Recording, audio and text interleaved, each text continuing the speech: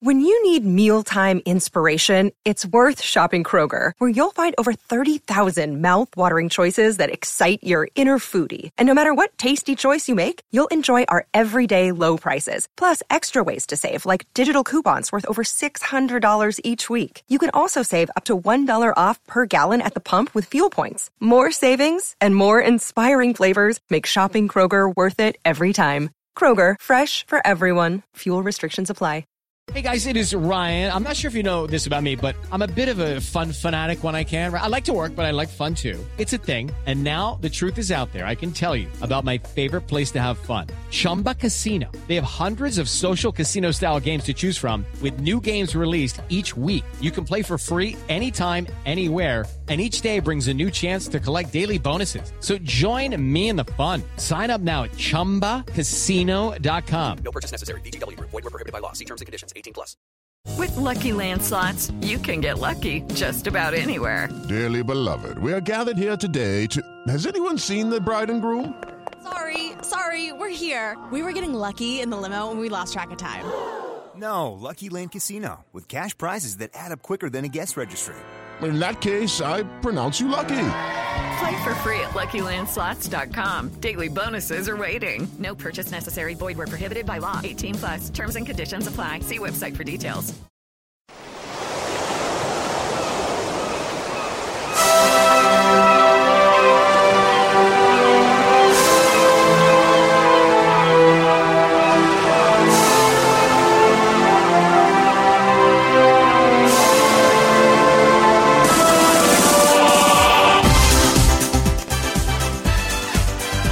Hello and welcome to the Arsenal podcast, Footballistically Arsenal. I haven't mentioned that name for a while now. It's almost like that legendary title of this podcast has somehow gone astray, as if people have forgotten. I remember when we first started doing it about 5 years ago, 6 years ago. Fucking hell, 7 years ago. Sorry, language already.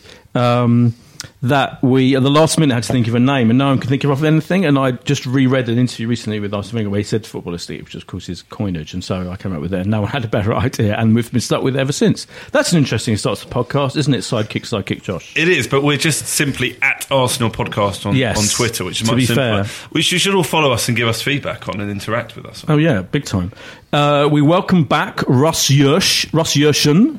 Give you your full name, but you're Russ Yersch on the Twitter, aren't you? Exactly. So you're reading everyone's Twitter bios, aren't you? Yeah, except annoyingly, I've queued up our other guest one first. Can you read Russ's ones out? Right, Russ's one's very sweet, actually. I had another check of it today. Yeah, I'm there. Committed. Russ Yersch says, huge passion for sport, both playing and watching. My wife and beautiful daughters, Evie and Elsie. But as ever, I noticed that the passion for sport comes first. Obviously. Before the wife. Obviously. So, just saying that's true. And we have a debutant. We welcome Dan Letts. Dan Betts. Sorry, I've written Letts on... Don Letts is a very famous video director and photographer who's in Brigadier Dynamite. Dan to be fair to you, Dan's name is not easily accessible on the internet. No, right? that's the thing. That's what I'm about to say. So I apologise. Even I knew Dan's surname was... Everyone will be saying... I'm an enigma. You know how he'll be better known if you tell I'm about to explain. His blog. Thanks. Okay. I was about to explain. God, anyway. Sorry about the Hot Stepanovs, better known as the man behind the Hot Stepanovs. You're also a contributor, as you say, to Goonosphere, Gooner Fanzine. You're a podcast regular on some other podcasts, which I'm not going to mention. Yeah, we don't talk about other podcasts. And today I was watching, you've got your own YouTube channel and everything. Yeah, I've not mastered that. All you can see is 25 minutes of my nostrils. Yeah. So it needs a lot of work. Well, they're fine nostrils, Dan. Thank you very much. I've worked on them. Yeah. But that's your real name, and we're to mention your real name, Dan Betts, mainly because you've got a book coming out. You're working on a book. What's the book about? It's about the highs of the 1990-1991 season. Try and say that 3 times fast. So this is remind us. I was definitely going to Arsenal, but what happened in the 1990s? Not the entire season. Don't talk us through that. No, of course. We'll wait for the book. We want the title, but it doesn't have as much attention as it should do because it was 2 years after the Anfield triumph. Of course, and we lost one game all season. Right. That was to Chelsea, right? 2-1. Yeah. I did a lot of research on that, and it was. I just think it deserves a bit more of a spotlight. Yeah. One game lost all season, and upon upon researching the topic, there was a lot of fixture congestion. Every 3 days we were playing. There was a lot more competition. Man United, Crystal Palace, Liverpool, they all had brilliant squads, so I'm not going to mention them lot down the road. It just deserves more attention. Yeah. And the more I found out, the more I realised that this team was absolutely amazing. I mean, obviously I'm biased, but I think they're on a par with perhaps the Invincibles. You'll have to read the book. We will. I can't wait because I probably went to pretty much every home game that season. Yeah. What year did you start going regularly, boy? Stop going. Start going. You just stopped now. I'm about to stop going. Out. No. I started going regularly about 1986, 7, 8. Then I went to America. I was in America for the actual Anfield year. I was in America. Oh, you were studying? Yeah, I was studying, living out there for a year. And then when I came back, I went back. So the only year I wasn't going was 89, the year we won the league. So I feel my story in many ways is more tragic than Fever Pitch, because I was going to Arsenal regularly and missed our one at that incredible moment. Peaks and troughs there. Yeah, right. Yeah. Did you speak to anyone from the Chelsea side that beat us? I came perilously close to speaking to Kerry Dixon, who scored the second goal, who was offside. Let's settle that now. The goal shouldn't have stood, but what can you do? But I couldn't. He had some social commitments and whatnot. And aside from that, the amount of research and it's very difficult to find all the programmes. I had to do a lot of.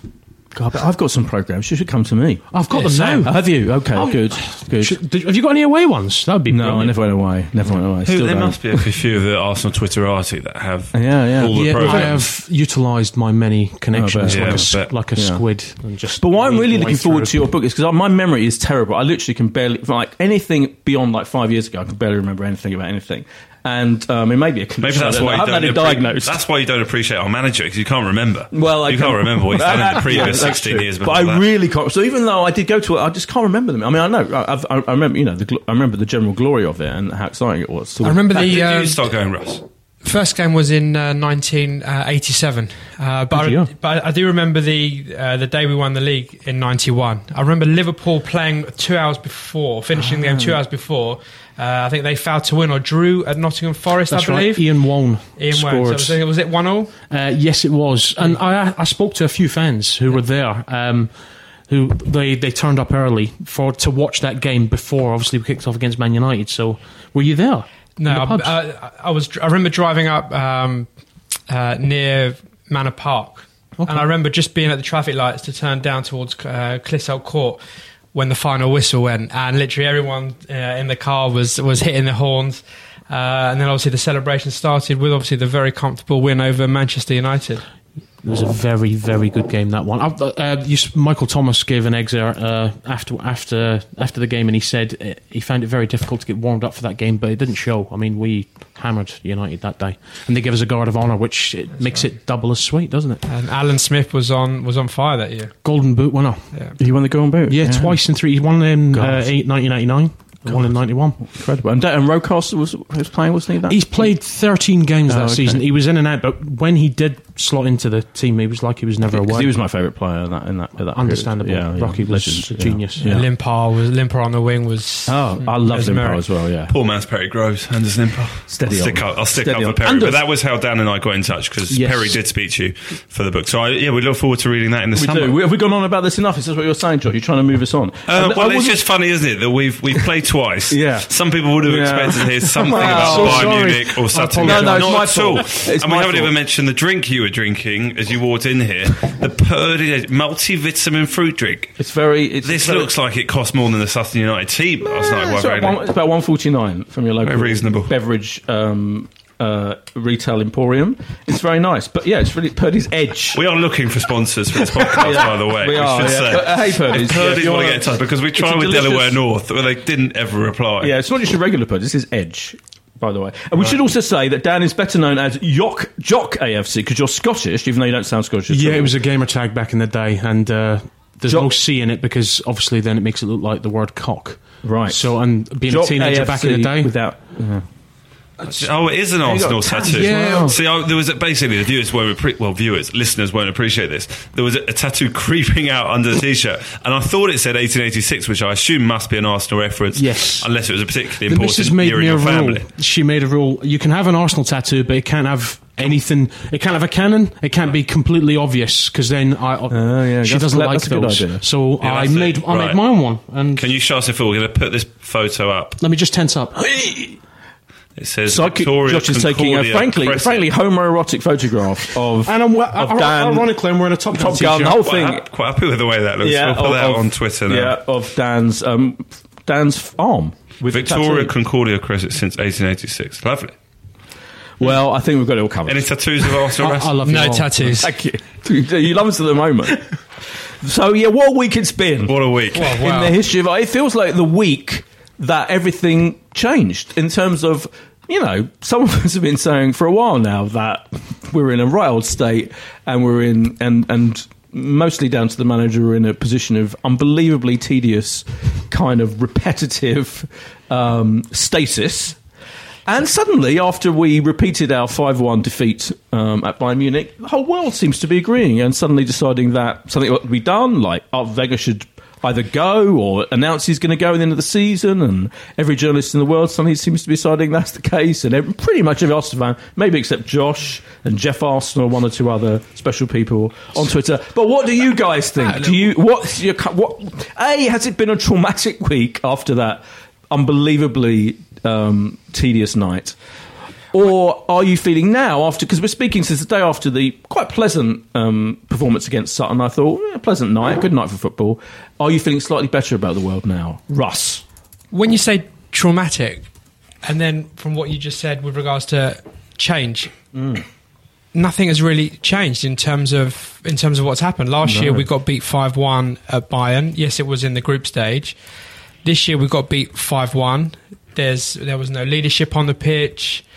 Has anything really changed now? And I think that has got to me in terms of, is Wenger's time up at the end of the year? I think so, because he's spent money over the last few years and we haven't delivered. We're out of the Champions League even before we've got the second leg. I think that has got to a lot more fans this time, because we sat there watching, 1-0. I thought we were lucky to go in at half-time 1-0, even though we did have a couple of chances near the end, but for 38 minutes they pretty much dominated in terms of possession. And second half, yes, we lost Koscielny, but the whole team, it looked lack of ideas, and when it went 2 and then 3, and then we were lucky to get away with 5, it could have been 6 or 7. Yes. So my view is it time for a change? I think so, and more for Wenger's sanity himself. For all our sanity. There's not much more he can deliver. No. Okay, everyone thought, deliver a Champions League and then go, well, that's not going to happen this year. If we do win an FA Cup, it was the same as the FA Cup, I think, 2 years ago. It was like great. When many of us say you should have gone after that. That would have been good, wouldn't it? Or do you disagree, Dan? I think the problems are threefold. I think it's partially, obviously, he's got to own up to a lot of it. He's the lion's share, to be fair. Like everyone has intimated, there has been a pattern, especially in the Champions League, where what's been more annoying is that we've had, obviously, these awful draws against Bayern Munich twice, Barcelona, and the way we basically just hand the initiative automatically onto them and say, right, listen, you obviously you're way more talented than us, bigger brother, then just come at us. We are the Arsenal. We should not be inviting pressure onto us. I mean, they had 74% possession. They had 500 more passes than us when we are known as a passing team. We should not be inviting them onto us. It's like we're giving them superiority straight away. But they are superior. But they shouldn't be, is my argument. But you only have to look at the betting odds on that game, and the fact that pretty much any team, I don't think that Russ, it'd be a single team that would have gone there and Bayern wouldn't have been favourites to win the game in the Champions League at home at Bayern. Barcelona go there, I think Bayern's still favourites to win the game. Maybe not the tie over 2 legs, but certainly the game. I think we accepted that night. We don't care. We don't need the ball. And for 50 minutes, I think we actually did all right. I disagree slightly, Russ. I thought we actually had the better chance going into half-time, and Xhaka could have made it 2-1.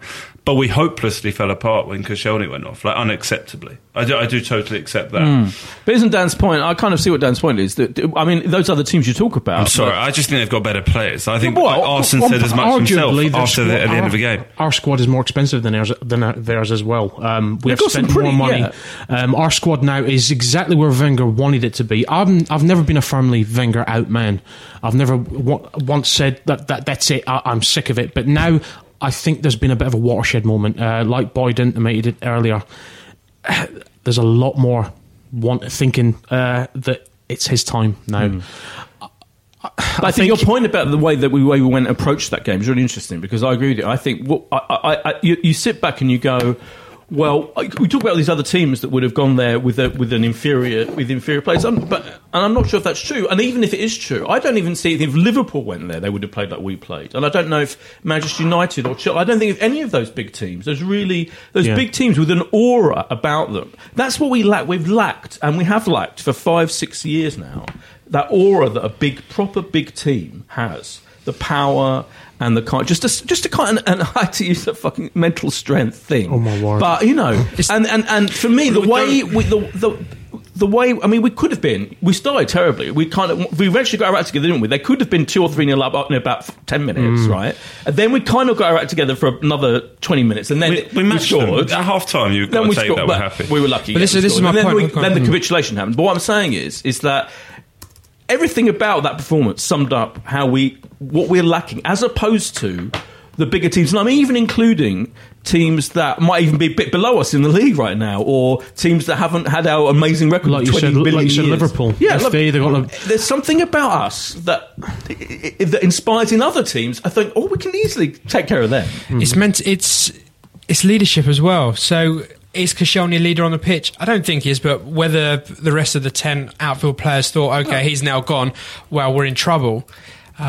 That's the thing, year after year. Right. One player goes. Since he had the Invincibles and the Vieiras, the tall players, the strength, we just haven't had anything there that can keep us in games. You look at Liverpool way when I think we conceded, was it 5 or 6? Chelsea over the years 5 and 6. United 5 and 6. Here 5. I know.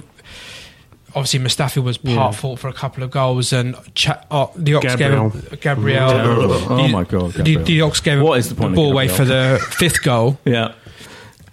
We shouldn't come out losing 5-1. I think what you said earlier, you have a very valid point. It is the Allianz Arena at the end of the day, and they will dominate whoever visits the Allianz Arena. But we gave them about 80 minutes where we invited them and we had an inferiority complex. It was only in fits and bursts where we actually came out and said, oh, wait a minute, we can actually play.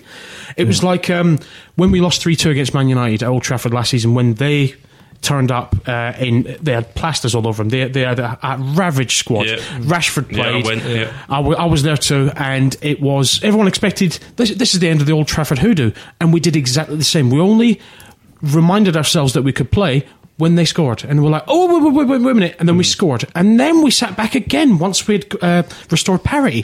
It's infuriating. One final point is, when we're 3-1 down, you need some leader out there to think, okay, this could be 4 or 5. Let's shut up shop. 2 banks of 4. Let's tighten up as a group. And we go home losing 3-1, and then we're still in the tie. It's easier said than done. But is it? I think at that level, when they were playing so well. I mean, even at the other teams. I know Barcelona lost 4-0 the night before, but to a team that we drew with twice. Let's remember that happens once in a lifetime. That happens literally once in a life. That's why that's such. This happens to us every single fucking year, 2 or 3 times. So, and the thing is, it is that thing, isn't it? Yeah, like, again, to go harp on about it, our other big teams might have lost 2-1 or 3-1. Correct. They wouldn't be over. It wouldn't be dead. And now you just invalidated your own point with the Barcelona referee. I'm saying that was. I preempted you were going to mention that because that was one startling moment in their history, completely unusual. This is a consistent facet of our failure year after year. To be fair, what you referenced earlier, we were one of the only, big quote team. marks, one of the big teams that has a propensity, regular propensity to lose by 4 or 5 goals. It happens now. It seems to be happening once every 6 months, whether it be in Europe or against Chelsea a couple of seasons ago. We have that house of cards moment every now and then where we're like, we just collapse. Koscielny went off. Can you say with any great confidence, if Man United lost their most influential player, I don't know if they lost Ibrahimovic, or if Man City lost their one decent centre-back, would they concede 4 or 5 goals? They wouldn't. Chelsea, if they lost Gary Cahill, it just I can't help smirking when I say Gary Cahill as a linchpin. If they lost him, would they collapse? I don't think they would. We're the only team that does that. It was a very poor second half, but there was a lot of individual errors. I mean, I don't know. I feel frustrated. I feel that you can't say that was an aberration. This is a pattern, isn't it? That's not. It wasn't down to individual errors. It was down to the whole thing. I'm trying to think this season. What was our heaviest defeat this season? This season, yeah. Oh, jeez. Let's sort of take this season. Let's talk about this season and think of the teams we've lost to. Lost to Liverpool 4-3. Lost to Watford 2-1. I think the Liverpool game was an aberration. 2-1. Lost to Man City 2-1. We actually lost the game the whole season by more than a goal. From off the top of my head, the Liverpool game was an aberration completely. I mean, we didn't have any centre backs. We had Rob Holding and Callum Chambers first time together, and you can see why that happened. That was a mess, and that was. It was just it was an accident, to be fair. But I agree. Some of the other games, I mean, the Everton and Man City games back to back, we may not have collapsed in terms of shipping goals, but I'm going to play devil's advocate. I still think that Wenger has a lot to give. But he does, and he will, and he's said as much. That's an absolutely. That's an intriguing statement, and we'll talk about that more after this little ad break.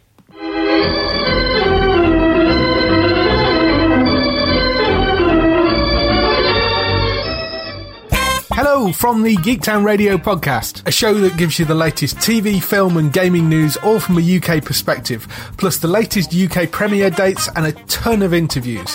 From people such as Suits Lewis Litt, Rick Hoffman. It's crazy. The whole thing's crazy. To gaming royalty like Troy Baker and Nolan North. Would you really take a bullet for me? Well, no. That's the acting. From behind the scenes people such as the directors of smash hit US comedy Veep. We love Geektown. My kids wear your t-shirts. To screen legends. Hello.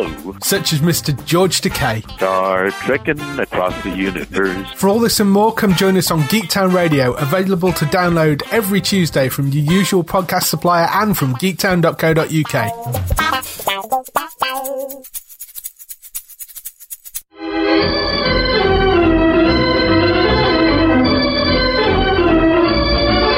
And we're back from the outbreak. You're saying that Arsenal has a lot to give. In terms of, do you mean like you actually like the idea of him carrying on for another 2 years, or do you mean actually if he stays for the rest of the season, which he obviously will do, he will every now and then we might play really well and come up with a good performance or win an FA Cup? Or do you mean actually he's got a lot to give in terms of you think he should stay for another couple of years? Okay, you've really put me on the spot here. Like I mentioned earlier, I think the problem is threefold. I don't think it is all down to Wenger. I think the board has set this limbo level where fourth place, they want the bankroll. They've got to bankroll their new stadium because they've moved the Rams, haven't they, in the NFL? They've got to pay for that. Oh, and I'm guessing he's got more than enough money to do it himself. But no, he likes his little holding account at Arsenal. The boards are to blame to a degree. There's no sort of targets for Wenger, or it seems that way. Obviously, I'm not part of the board, so I don't know.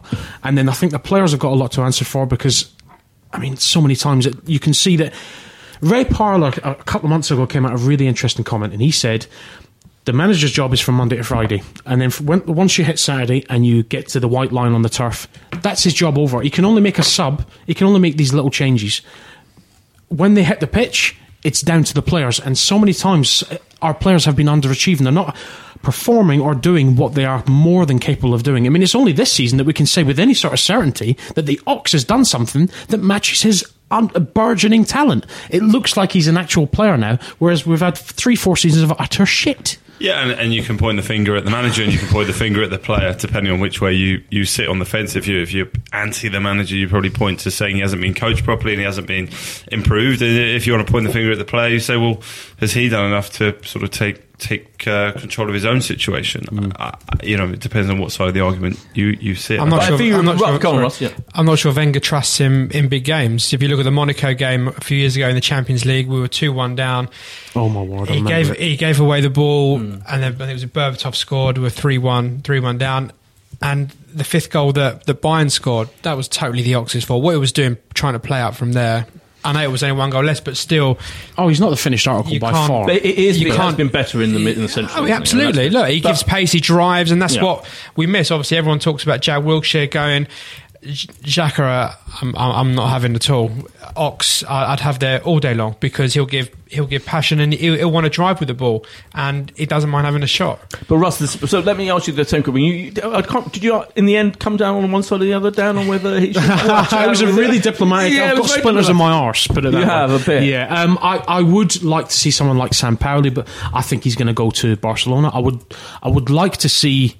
Simeone, because I think he's got more of a longer track record. Everyone's saying, what's his name at Monaco? Leonardo. I can't remember his full name, but he's looking pretty impressive. But I don't think he's got enough experience. But do you think Wenger should go at the end of this season?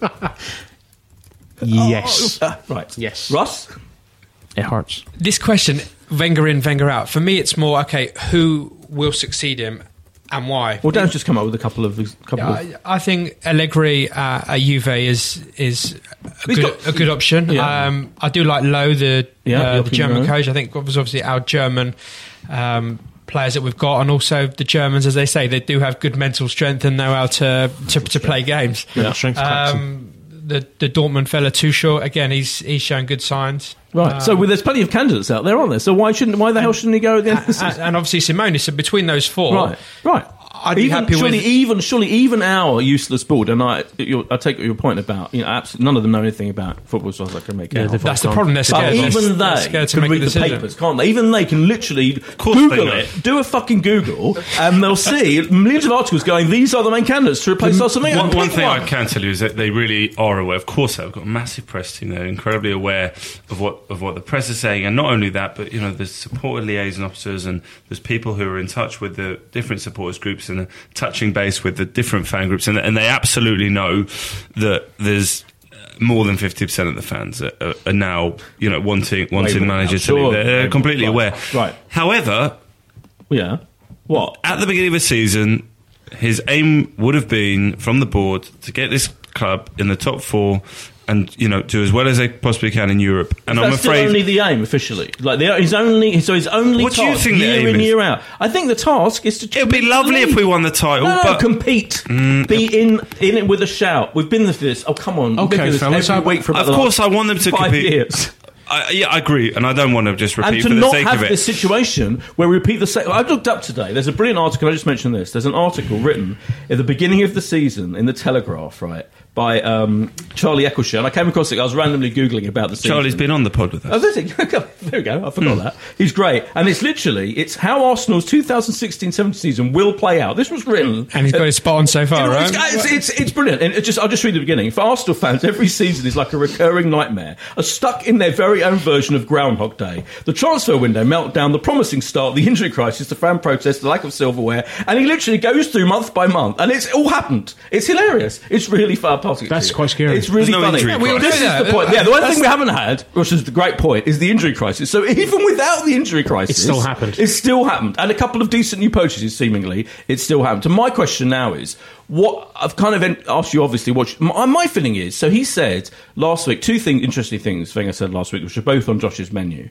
He said he will make a decision about the 2-year contract in March, April, right? Yes. That's one thing. Yep. And then the second thing he said was he'll be managing next year definitely somewhere. If not Arsenal, somewhere else. So my two Mystic questions Wenger. So my two questions about that is the latter one shows a surprising amount of arrogance, because who are all these teams lining up who definitely want him? Of course, he'd only go to a big club. If he left, he would be snapped up. Snapped up straight away. But he's not going to want to go to like a smaller than big club, is he? It won't be in England. Sure. But who are these major big clubs? Right, really? There'll be, I'm sure, clubs around Europe, and possibly he's maybe had lucrative offers from the China, Far East. yeah. Okay. PSG. The way PSG if they don't seems win to be the one. Ligue 1, then they're doing pretty well though. But so all right. They're So, not but top, though, are they? even by his Second. standards, I thought it was a weird thing to say. To say I might, I'll be managing somewhere else. But fine, okay, we'll take that on board. But the first thing, the March-April thing, what difference does that make? So if we're still in the cup. We haven't won it yet, so that doesn't make it do. He's not going to know whether we won the FA Cup or not. We've won a trophy, our last chance of winning a trophy, and we definitely don't stand a chance of winning the league. We're out of Europe, so what difference does March, April make? I'll tell you what the difference. The difference is that in 3 or 4 weeks' time, we could either be well set for a top 3, top 2 finish, possibly, depending on what goes on, or we might lose at Anfield, draw. Well, we're not going to have that Leicester fixture now because we'll have a cup game. So whatever the next league game after that will be, and we might be come international break, which is the 25th of March. That Saturday's international games. Come this time next month, we might be in a different place that he feels. Do you know what? Maybe I have taken it as far as I can go. So. Of course, it changes. It changes game by game, but of course, we might just be fourth. They're 2 points either way. It might be in exactly the same position. It'll take another few weeks. He's speaking differently now. Nothing's changed, as you said. It's the first time he's ever cited the possibility, isn't it? Very publicly and gone, look, I'll be managing here or somewhere else. The tenses he was using were different. But isn't it interesting that it's all him? It shouldn't be. It's his deciding his own future. Well, think about it. The way it was set up, though, that press conference was the first time it had been put on Arsenal live for years. Was it? Everyone on Twitter, social media was a buzz with everyone thinking he's going to announce it. He's going to announce it. Even the press were thinking it. Oh, I didn't. I don't think it just seemed that. Right. It seemed that way. And it was weird to set it up. Sky Sports News, where they had, he was meant to do it about 9 o'clock. Yeah, I mean, he was late. And he was late. Yes. And they kept cutting to it. The way they were building it up, it was like a transfer deadline day. Yeah. It was like NASA's announcement of a new planet in another outer solar system. It was ridiculous the way they hyped it up. But I was going to ask. Obviously, I can tell which way you used to sit on the Wenger debate. Have we made that clear? Yeah, Boyd sits on the wrong side. Do you think does my high-pitched yelling kind of make? Do you think he should pick his successor or not? No way. No, I mean, I wouldn't. I mean, I've got influence in some way. It shouldn't be his choice. But Thingy went. My Thingy versus Fergie. Sir Alex. Thingy's Ferguson. Sir Alex picked Moyes. I got Dan's name wrong in the beginning. So Alex Ferguson, he named David Moyes. I mean, what I just think, and I think I wouldn't be surprised if Wenger named some mediocre, kind of bloke. I'm not saying deliberately, but no, it's not up to him. It should be. They should convene a group of intelligent football experts at the board. I mean, of which Arsenal will be one of them. When England go to Trevor Brook and go, tell us who we should get as next manager. So Arsenal they're going to bring in external candidates to have a say on Arsenal. Yeah, well, no, I mean Arsenal legends. I'm talking like they get. Yeah, no, I'm not. You're treating this board like they're incapable. They are incapable in terms of football decisions. Thank you. As I said, I think on the last week's podcast, the club will change unrecognisably, and we will become like every other club and sack managers every 3 or 4 years as soon as this current manager is gone. Yeah, but that's what we'll become like every club. No one's going to have another manager for 20 years. So the idea that not for 20 years, Ivan Gazidis, love it. Like he's never made a terrible managerial appointment that we can beat him with a stick with. Let's see what happens. I mean, we're sort of having a go at them all as being incredibly incompetent when they never had an opportunity to appoint a manager. What they're in is a situation where the manager at the moment has complete control of whether he stays, and we can disagree on whether that's right, and it's probably not healthy, even though I think that if he wants to stay, he still should. If he wants to stay for another 2 years, if he wants to stay, he should still stay. So he basically could do anything he wants. So we could be out of Europe. So we could finish 7th. Well, the deal's on the table. But no, that's the difference. Go out of the cup in the next round to another non-league team, and you still think he could do whatever the hell he wants. What does he have to do to someone like supporters like you? I believe, and Gazidis to get some sense of responsibility and fucking do something. I believe if we finish outside the top 4, that he will decide that is an opportune sign that he will go. If he doesn't, Amy Lawrence then he'll stay. Amy Lawrence, she put together a very good article. She did. And she inferred that maybe it's time for people like Sir Chips Keswick to stand up and develop a backbone and say, right, it's now time. Arsene, we love you and all that you've done, but exactly. And why? Russ, one thing I have to say, because the article was so brilliant, I'm so glad it was really good. The key point she made, and I think I tweeted about it with the quote was, don't underestimate how scary it is for him, Arsene Wenger, to wake up and not have a job in football. And I don't. He'll have a job. The point she was making was no. There's he will have a job. It's not as simple as that. Brilliant managers have gone a period of time where they don't necessarily. Mourinho went quite a long time, didn't he, before that Man United job? I don't think Wenger could cope with for 5 or 6 months without being in football. He hasn't got anything else, and she was making that point. Don't underestimate how scary it will be. Don't underestimate his capacity to go, oh no, I'll do another 2 years no matter what. Boys, it'll be a scary day for you, Boyd. It'll be a scary day for you, Boyd, when you have to leave your profession one day after. It's not up to me. Everyone. It's not up to me. My bosses, I've got bosses who will sack me if I fuck up. I would love to lose my job. You're unsackable. Look, boys, you're right. No one is apart from Wenger. You're absolutely right. But the bottom line is, the board have offered him a 2-year extension, so the deal is on the table. He could sign it tomorrow, and they could agree, right, in a month's time, whatever the result, this date we will announce it, and that's done. So the deal is on the table. From the other side, the board do need to have a backbone and really push him harder. Yeah, 100%. But he has, from a fan perspective, he's devoted 20 years of his life, and it's been phenomenal for the majority of the part. How much does sentimental? But at some point, the fans need to go. Okay, let's get behind the team now till the end of the season, and whatever decision he makes. But I'm behind the team. People confuse things. I'm totally behind the team, and I don't go stand there at the Emirates. Josh has been with me. I don't stand at the Emirates yelling Wenger out, and I'm supporting the team. Have you got a banner in your jacket? I have not got any banners. But what I'm saying, when I'm doing my podcast and when I was expressing my opinion about Arsenal and I'm analysing the situation, it would be insane to carry on like this for me. So my point would be, I know you're right about this. So of course the board aren't going to go tear up that contract. They've given it to him now. That's the case. But someone surely could say to him quietly, look. This is the situation. It's got really grim. It's got stale. It's terrible. Wouldn't it be great if you announce now to the world, I'm going to leave at the end of the season, and I guarantee you from that point on, if he did that, by far the majority of supporters would be behind him. I think the media would be behind him, and I think the team would do their best to win that FA Cup for him and all that. And you could possibly have a nice sentimental ending. As it is at the moment, we're in the same, it's the nothing changed stasis that goes on and on and on. But look what happened with Pellegrini and Mancini as a City. They did it. I know it's 20 years, but these current players haven't been in the squad for 20 years. I don't think that matters. I do think at some point the board need to say a decision needs to be made at this date. You either take it or leave it. If Wenger signs for 2 years, then the Wenger outs need to just. I think what's really changed is get on with it, and that's it, because the players and the future of the club needs to be. He can't sign for 2 years. What's changed, I think, now is that we've always had excuses for. Obviously, since 2006, since the Emirates began, we've had the cash worries. We've got to pay back the stadium.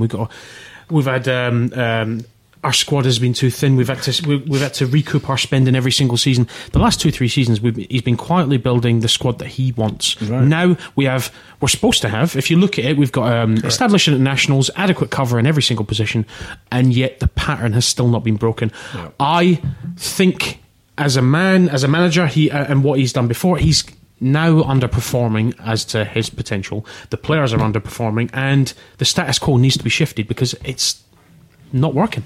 I think we very eloquently. I want to move on and talk about the Sutton and whatnot. Talk about what? Sutton, the game last night. Not Chris Sutton. We could talk about Chris Sutton. No, please don't. Yeah, we have got the very night. Let's move on and talk about the much happier thing that happened, which was that Theo, of course, scored his 100th goal. Yay, your favourite. And I thought it was always interesting for my favourite, and I thought he looked at me like I'm mad. I can't believe I've been following the fact that I'm a Theo obsessive. I thought I was one of a few. I genuinely loved the player.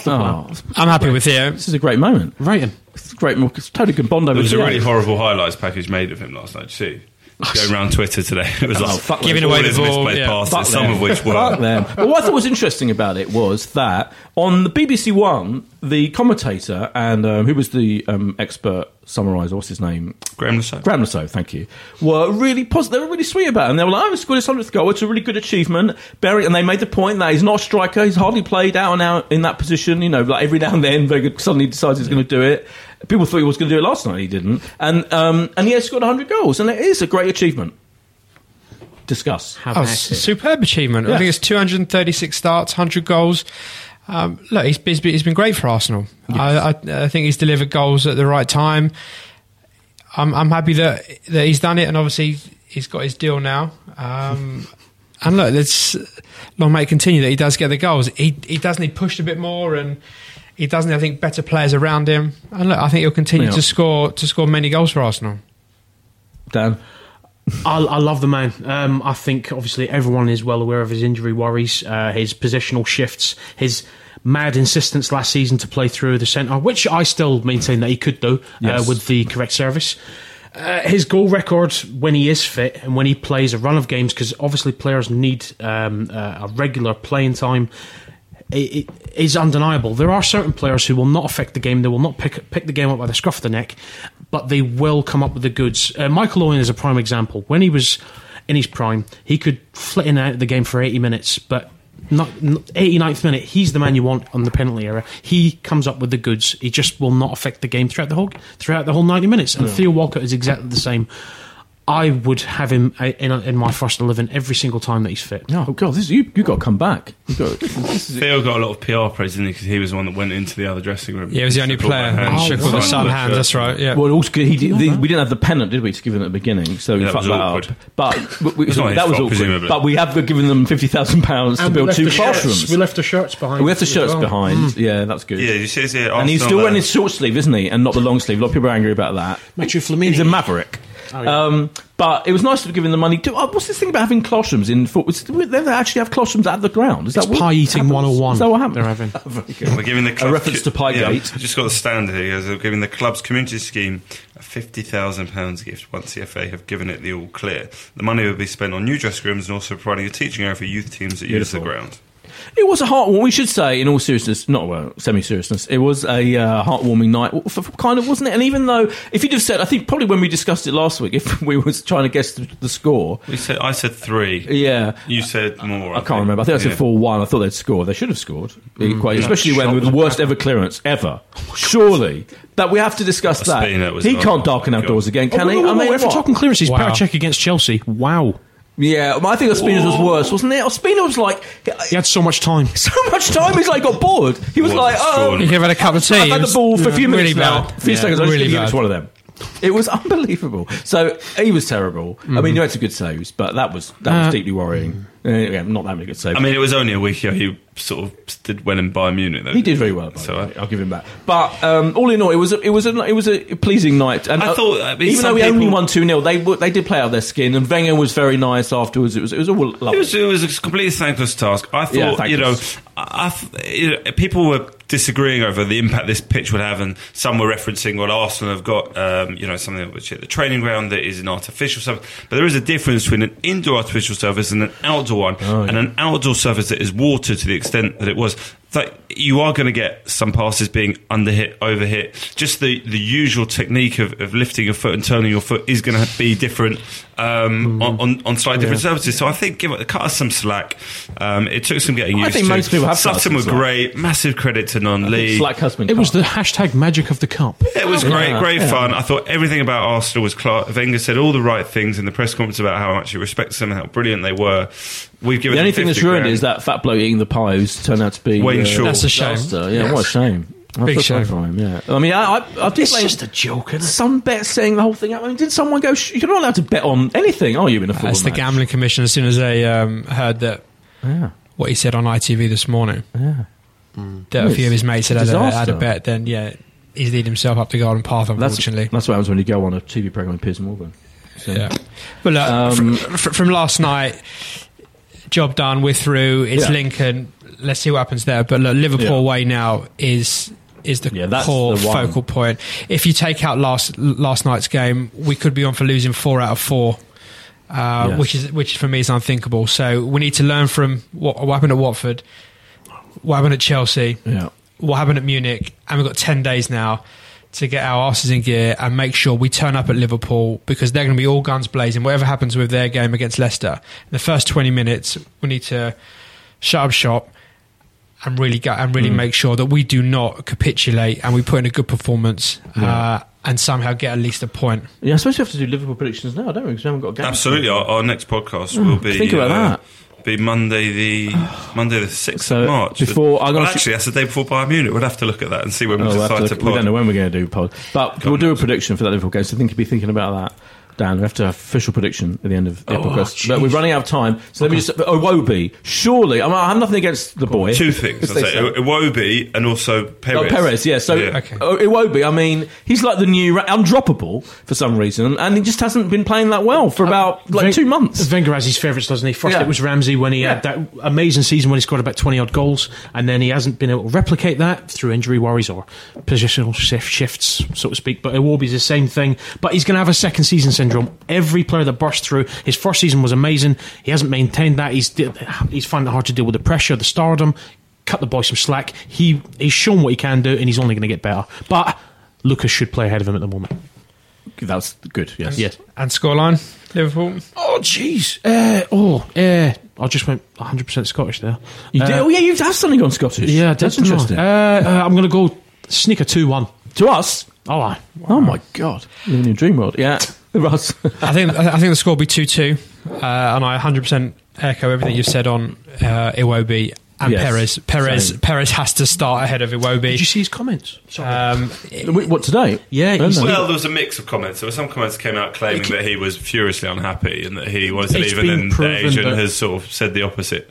His agent came out and said that the comments were false and that he's willing to fight for his place. And Lucas got interviewed by a Spanish radio station, and it's only just come out today. It's all over Twitter. And he has said he has to fight to make the manager trust him more. He's pleased to have played and scored, but he just has to do that more. It's everything you want to hear from a player who's fighting for his place. Good.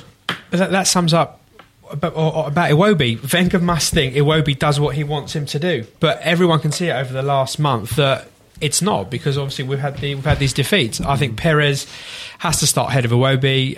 You know what, Perez has been influential the last few games he's played. He's been involved in 8 out of the 9 goals that we've scored. I think Perez needs to be given a run. Yeah, I agree. But let's end this podcast with Alf. So you've gone 2-1. 2-2. 2-2. Josh? 1-1, I hope. I sort of hate going to Anfield in recent years because it's not always been the most enjoyable matches. But I think we get a point which we'd have to take at this stage, wouldn't you, Boyd? Oh, I'd take it, yeah. I think we're going to lose. The misery will continue. We'll lose 2-1, I think. At least you're not predicting 5. At least I'm not predicting 5. Thank you very much to Dan and Russ. Thank you. Dan, Jock AFC. Hello. Russ Yersh. Psychic Josh. I'm not at Psychic Josh. No, I know. Sorry. Josh _Landy. Josh _Landy and Boyd Hilton. And we'll see you sometime soon. Yeah, I think 2 weeks' time. 2 weeks' more time. Or less. After the Liverpool. But let's hope I'm wrong. I don't want us to lose against Liverpool. I'd love it. No, if you want, but... Thanks very much. Bye. Sorry for shouting and being high-pitched. Bye. This is a Playback Media production. To listen to all our football podcasts, visit playbackmedia.co.uk. Give software vendor audits the red card by signing up the Livingstone Managed Service Team right away. Call 0203 817 4880 or visit livingstone-tech.com to find out how. Sports Social Podcast Network. Lucky Land Casino, asking people, what's the weirdest place you've gotten lucky? Lucky? In line at the deli, I guess? Aha, in my dentist's office. More than once, actually. Do I have to say? Yes, you do. In the car before my kids' PTA meeting. Really? Yes. Excuse me, what's the weirdest place you've gotten lucky? I never win and tell. Well, there you have it. You can get lucky anywhere, playing at LuckyLandSlots.com. Play for free right now. Are you feeling lucky? No purchase necessary. Void where prohibited by law. 18+. Terms and conditions apply. See website for details.